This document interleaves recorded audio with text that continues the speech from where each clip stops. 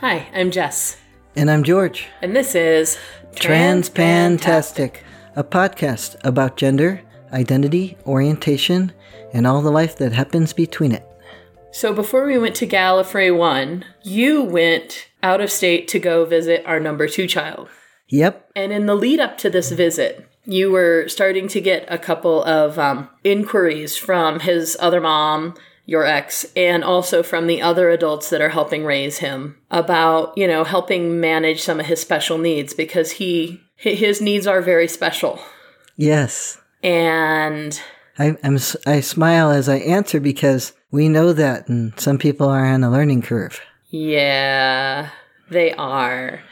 And we have taken this child to therapy. We have read books and read studies and worked with teachers and other professionals to learn doctors and more doctors and more doctors, psychologists, psychiatrists, neuropsychologists. Thank you. I'm like, it's a neuropsych. I forget which ist after it. Thank you. You're welcome.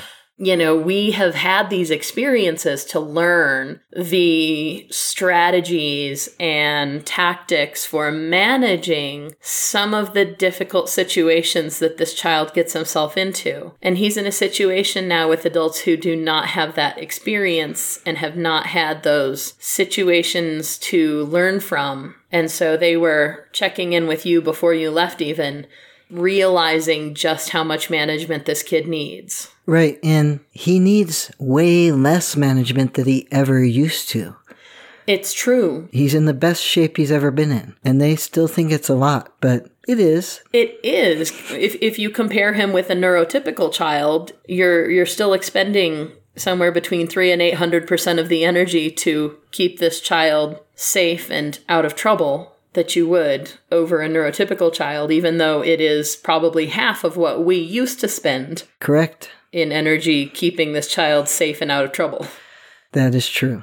So their frame of reference is slightly different, but they were calling, and there was one day where he had, and I don't remember if this was on the last episode or not, where he was supposed to be checking in with an adult before he goes anywhere. And if he goes somewhere, he's supposed to call or text from that house before he leaves, when he gets there, He was staying with his aunt that afternoon, and he went to play at a friend's, and they text when he was leaving there, and then he wasn't there, and he wasn't there, and he wasn't there. So he had gotten waylaid by his brain.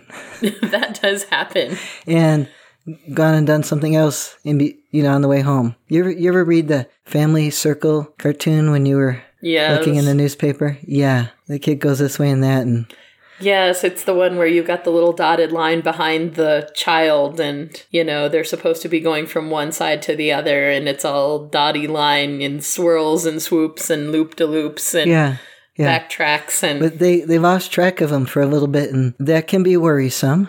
Losing track of your child can be worrisome, yes. Yes, and they found him, obviously. Yes. We wouldn't be telling the story the long way. He didn't respond well to their consequences that they gave him. And he doesn't usually respond well to consequences, and many children don't. He particularly does not. And because I know he doesn't, and you know he doesn't, we make sure that we have the moment to deal with that if we are going to give the consequence. Otherwise, we say, we will talk about this later. Yes, you cannot just assign a punishment and then walk away from the situation and expect it to be managed.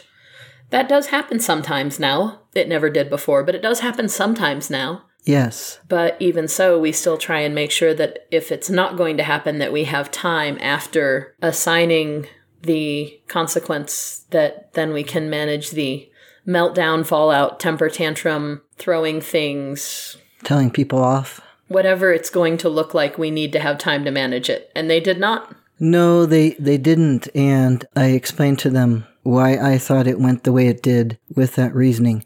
Because his aunt works from home and had a client there at the house, and she grounded him for the rest of the night. And there was a time when Netflix was his biggest habit, and currently it is going outside to play with his friends. Which is absolutely wonderful. Yes, it is. I love the fact that he has moved to a community where kids go outside to play. Yes, lots of them, all afternoon. And he wasn't happy with that, and he told her off, and the client was sitting there and was looking at him, so he told that client off too, and that didn't go well.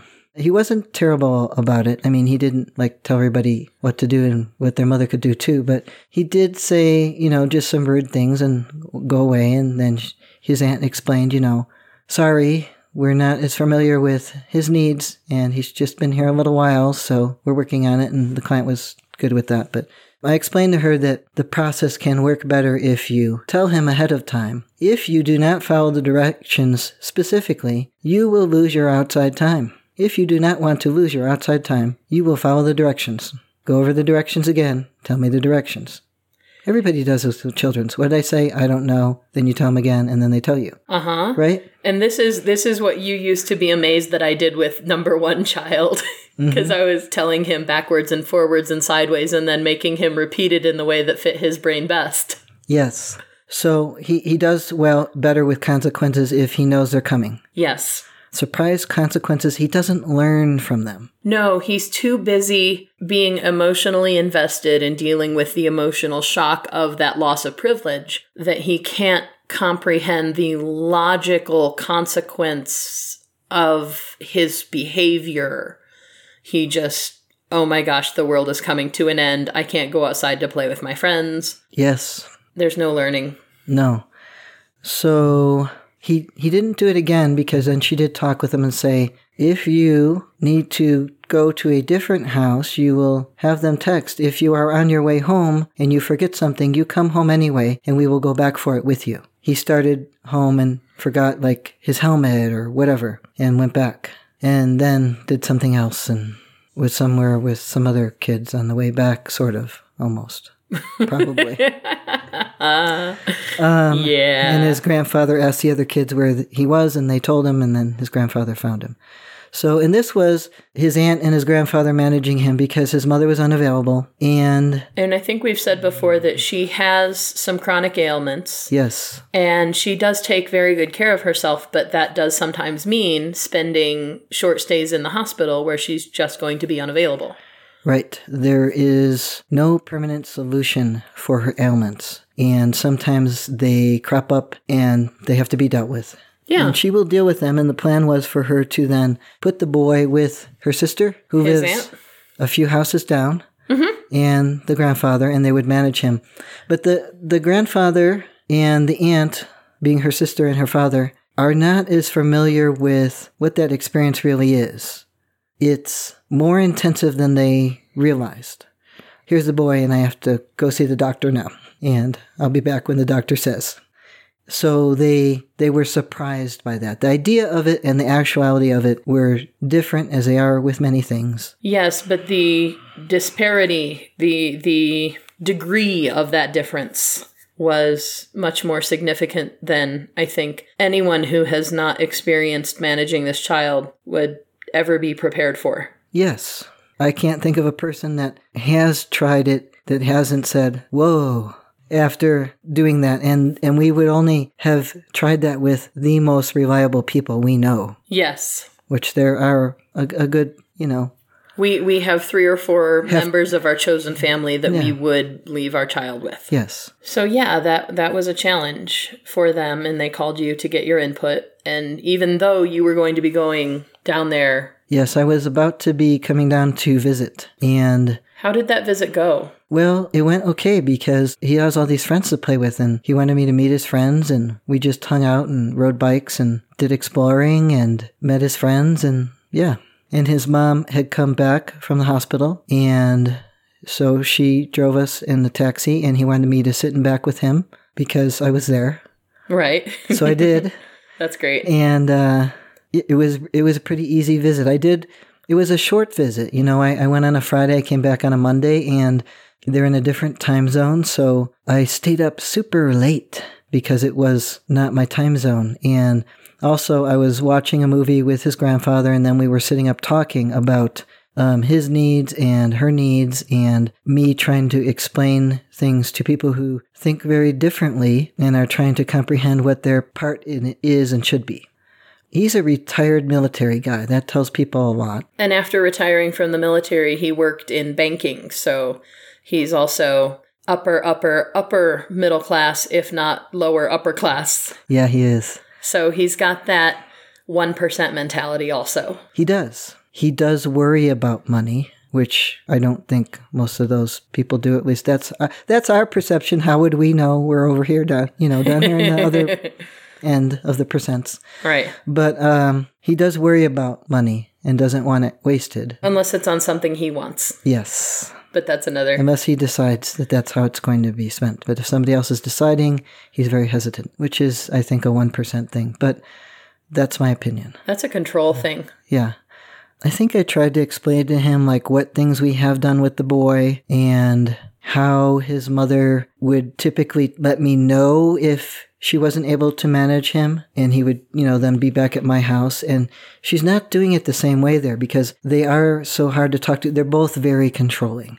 It operates well for them. It works well in their own world. But they're dealing with a boy and his mom who are not completely on the other end away from control, but they're kind of going with the flow of the day because you can't control chronic illness. You can't control a lot of things.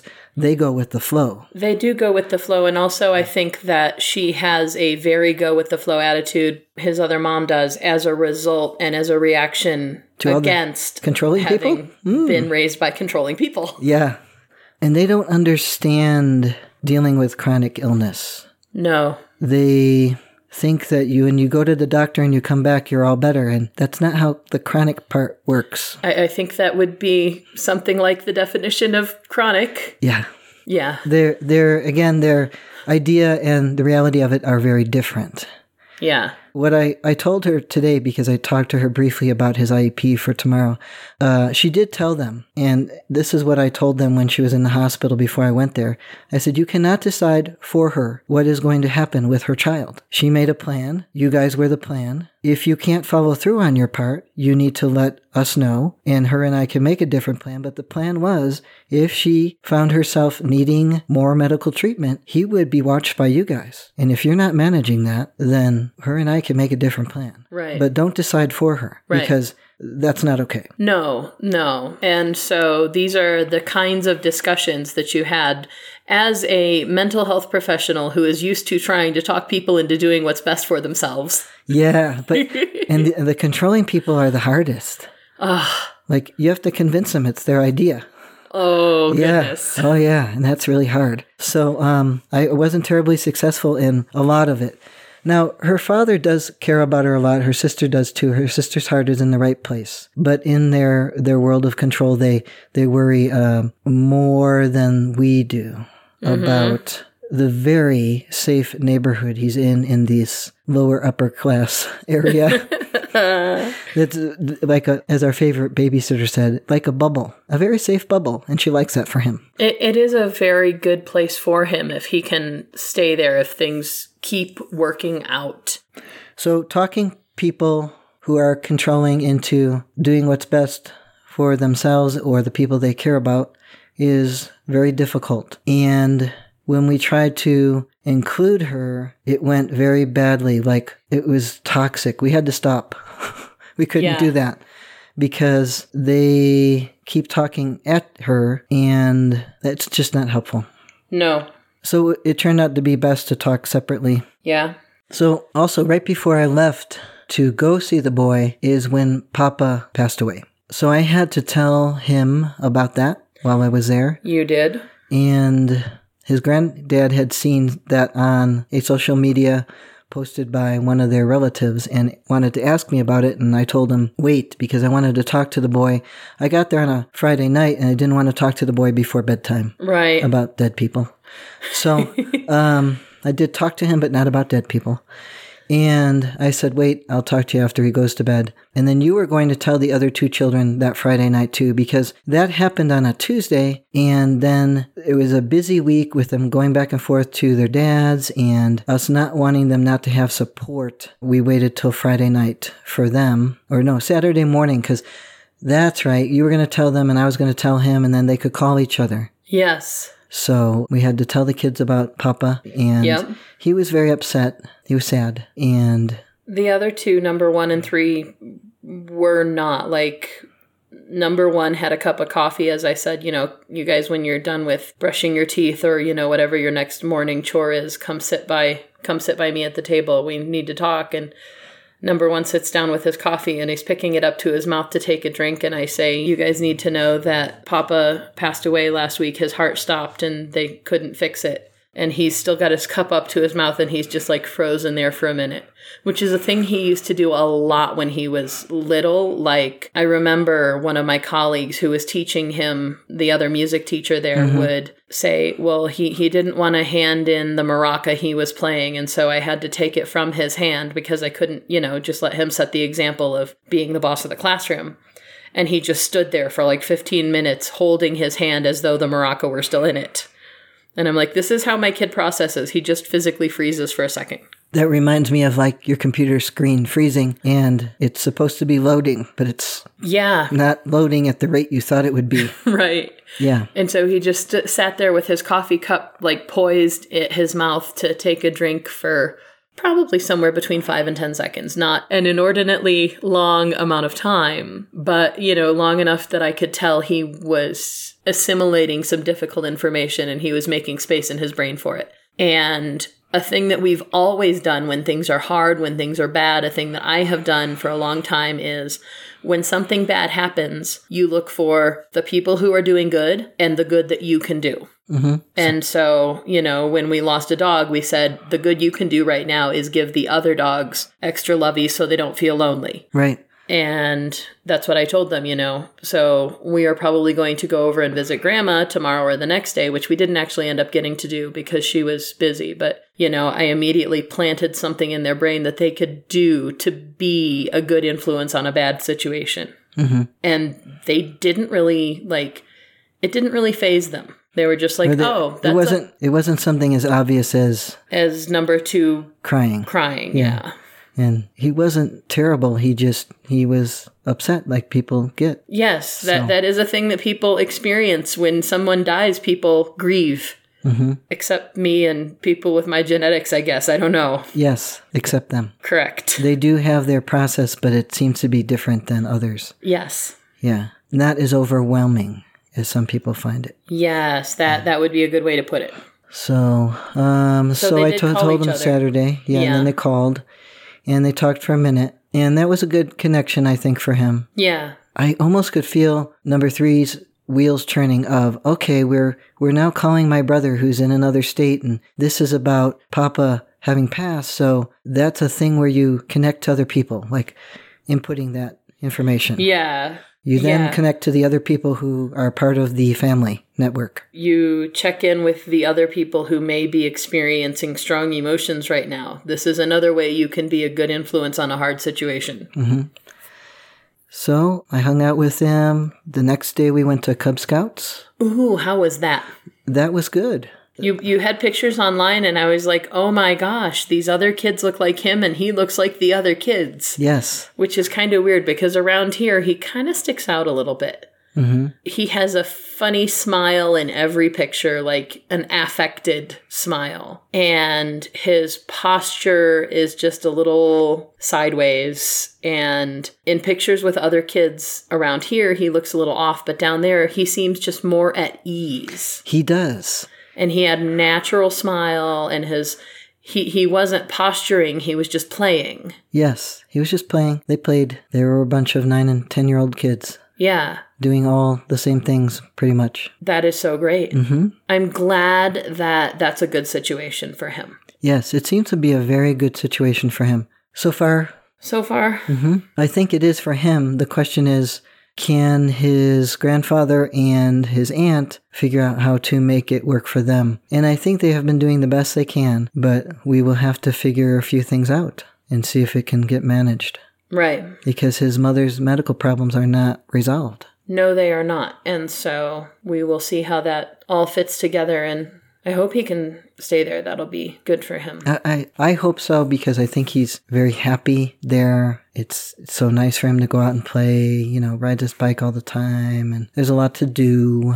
That's good. And he doesn't have the stigma, he doesn't seem to anyway, that he had here of being, the kid that graduated from the super duper extra special ed class and who tells teachers to fuck off. Yeah. He's got that social baggage here. It didn't go with him. The worst he's called teachers is a jackass. Yeah, he did. He called a teacher a jackass. Yeah. I think we talked about you talking on the phone with his principal, Yeah, that made his granddad laugh too when we were talking that night. I pointed out to his granddad, we can't laugh in front of him, but it makes me laugh, and he was laughing too. Yeah. Of all the things a boy could call somebody. To hear a 9-year-old calling an adult a jackass, that word, you're such a jackass! It seems like an old man swear. Yeah, it is. It is totally. So, well, we'll see. We'll see what happens. We will. Well, I'm sure we'll have updates. Yes. Is that it for now? I think that's it.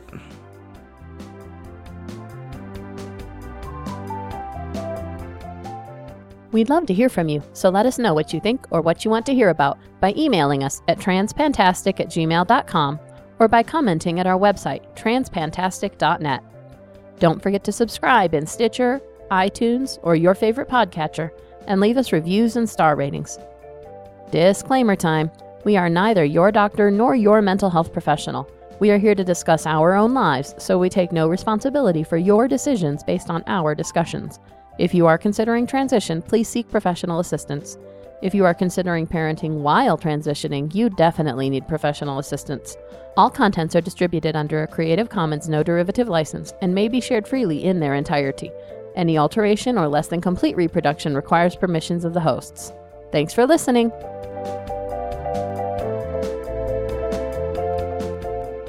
I can't think of a person that has tried it that hasn't said, whoa, holy cow, holy smokes, whatever, right? Not, an inordinately amount of time, inordinate patriarchy.